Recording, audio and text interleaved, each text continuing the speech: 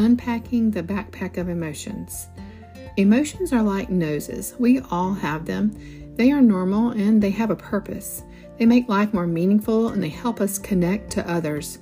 We can even use them as a barometer for our mental health. Emotions are actually physical and can be stored in the body when they're left unprocessed. This can feel like we're carrying around a heavy weight, kind of like an overstuffed backpack. Maybe some of our backpacks even feel like we're carrying bricks. Turns out our emotions are designed to be processed, not carried around. When we don't process them, it's like we're carrying this backpack up a mountain. We go about our daily life, which life is 50-50. There's good and bad. But even normal life stuff can seem very hard with extra weight. Much like when we carry around those extra pounds physically, emotional backpack baggage also weighs us down. It would be so much easier if we could just lay it down. But it's not that easy because our body recognizes the emotions and it hangs on to them. It likes to store them. It has a really good memory when it comes to our emotions. I'm sure you've experienced that. But this emotional backpack, it only makes everything else more difficult.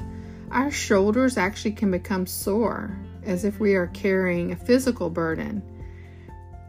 Last podcast, we talked about our thoughts, and today is all about our emotions. It's about laying down our backpack and walking in freedom, healing, and forgiveness. Doesn't that sound refreshing? This is renewing our mind and restoring our hope. For far too long, we've learned to hide our emotions and that they don't matter, so we just stuff them down. It's almost like we deny them. But now we know that they really do matter because they are the actual fuel for our actions. They show up and cause us to take actions, or sometimes not take actions that we actually need to take. The unprocessed emotions often cause us to feel stuck, which is very, very common. When we avoid processing our emotions, we usually pay for it later physically. These stuffed emotions may show up as ailments or pain in our bodies. Trauma, for example, can cause someone to feel numb. Anxiety can cause breathing issues. And have you ever been hurt so much emotionally that your physical heart hurt too? The mind-body connection has always amazed me. I love God's design, and He designs us with the capacity to process emotions well.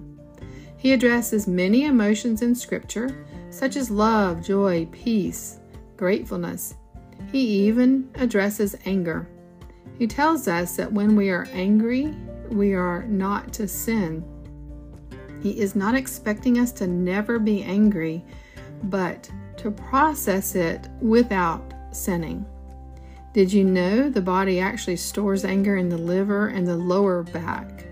So if we have unprocessed anger, it can very likely be hanging out in our liver and lower back and then wreaking all kind of problems in both of those areas. Kind of makes you rethink that lower backache sometimes, right? The only way out of an emotion is through it. We can't skip it, skirt around it, hide it under the rug. We actually have to walk through that emotion to fully process it. But the good news is it often takes a lot less time to process it than we think it will. Now, there are exceptions to that, but what I'm talking about today are our normal, usual, typical emotions. And even dealing with more difficult emotions, these steps I'll talk about today would set you on the right path for how to deal with those even more difficult, extreme emotions. But remember, emotions are like waves. They are the language of our body. When we ignore this language, our body just stores them away for later, thinking that we may process them, kind of waiting around in a file folder out there unprocessed. But where they actually show up is in other parts of our body as an ailment or a discomfort. Emotions are physical, so people often suffer physically when they resist processing emotions. It's important to recognize emotions and how they make us feel. You can name an emotion or even describe the emotion, and somehow this helps our brain to separate it just a little bit. It kind of gives us agency over the emotion, and it helps our brain to realize that we have the freedom to choose what our thoughts are that are causing the emotion. We cannot always choose our circumstances, but we can choose our thoughts about our circumstances. Even when we have a rough circumstance, we can choose thoughts about it that are going to serve us better. Once we feel an emotion, though, that means our body has actually already created it, and our body is really good at creating a cocktail of this emotion that we're thinking on. So whatever our thoughts have generated, our body gets busy making a cocktail, and this cocktail, it's just for us. When it recognizes the emotion, the cocktail that it creates will match the emotion.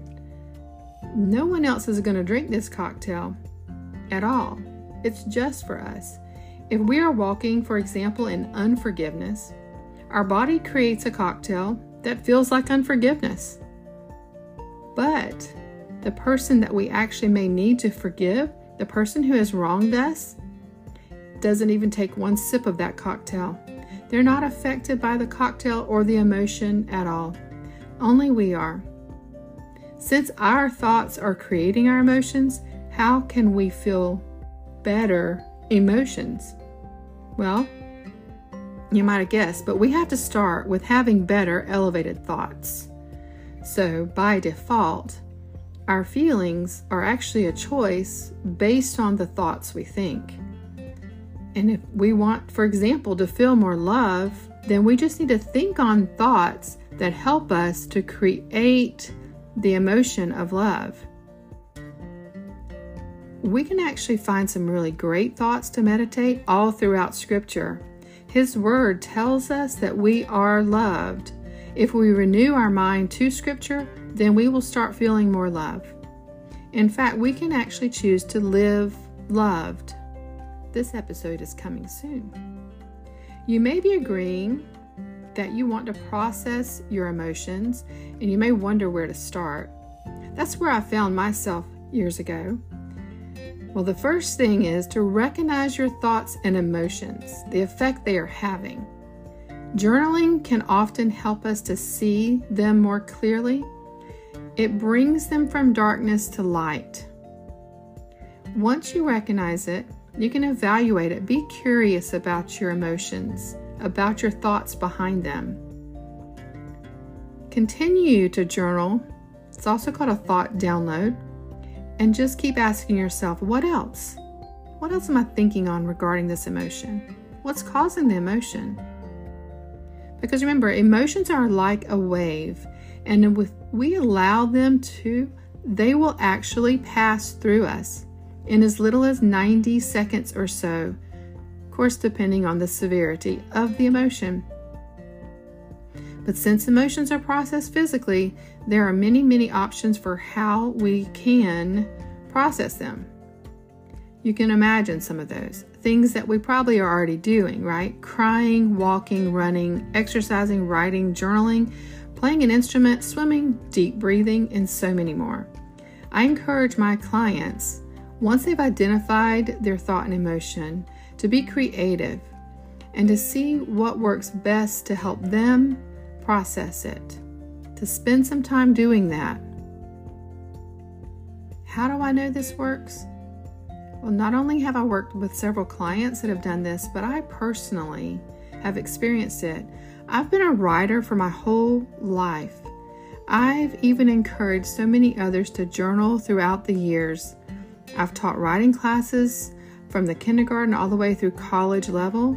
But for some reason, in recent years, I found myself dealing with something difficult in my own life, and I had a block and couldn't write.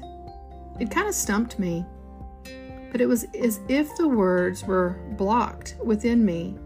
So instead of my usual journaling to work through something, I spent time in another usual way for me, which was praying and crying and walking.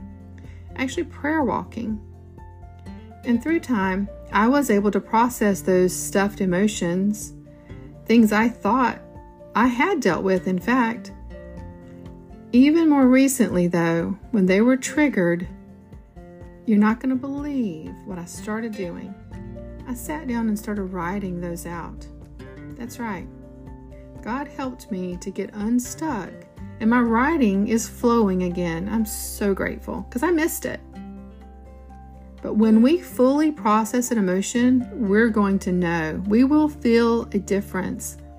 We'll be able to have agency over the emotion instead of it over us. We will not feel like we're trying to hold on to a porcupine that keeps hurting us the tighter we cling to it. When we are reminded of an emotion or it's triggered by someone or something, we will be better able to manage that emotion, event, memory, or relationship. We can even sit with the emotion and allow it to process for a few short minutes again as needed. We will notice the waves, and the effect of the emotion will diminish over time. We talked previously about choosing our thoughts. The great thing is when we choose good thoughts, good emotions follow. Using that same logic, if we choose negative thoughts, negative emotions will follow. This is one way to be kind to ourselves. Well, processing emotions is yet another way to be kind to ourselves, because in doing, we create emotional resilience and much better results for ourselves. So, today is a good day to sit and consider what emotions have you stuffed into your backpack. Which ones do you need to unpack? Make a list and give grace to yourself as you begin to unpack them one by one. We all know that hurt people, and we don't want to play that game. We don't want to pass that hurt on. We want to be a helper. We want to heal and help others to heal. We want to leave a legacy of healing and are much better able to do this when we have taken the time to heal first. It starts with us. We can only change us, but in doing so, we will find that we have the honor to guide others towards healing as well. Will they follow and heal their wounds? That's up to them. Until next time, this is my hope for you. You can find me at stephaniejohns.com or on the gram at The Hope Coach. You can also use the links below to join my email list or the form for one-on-one coaching.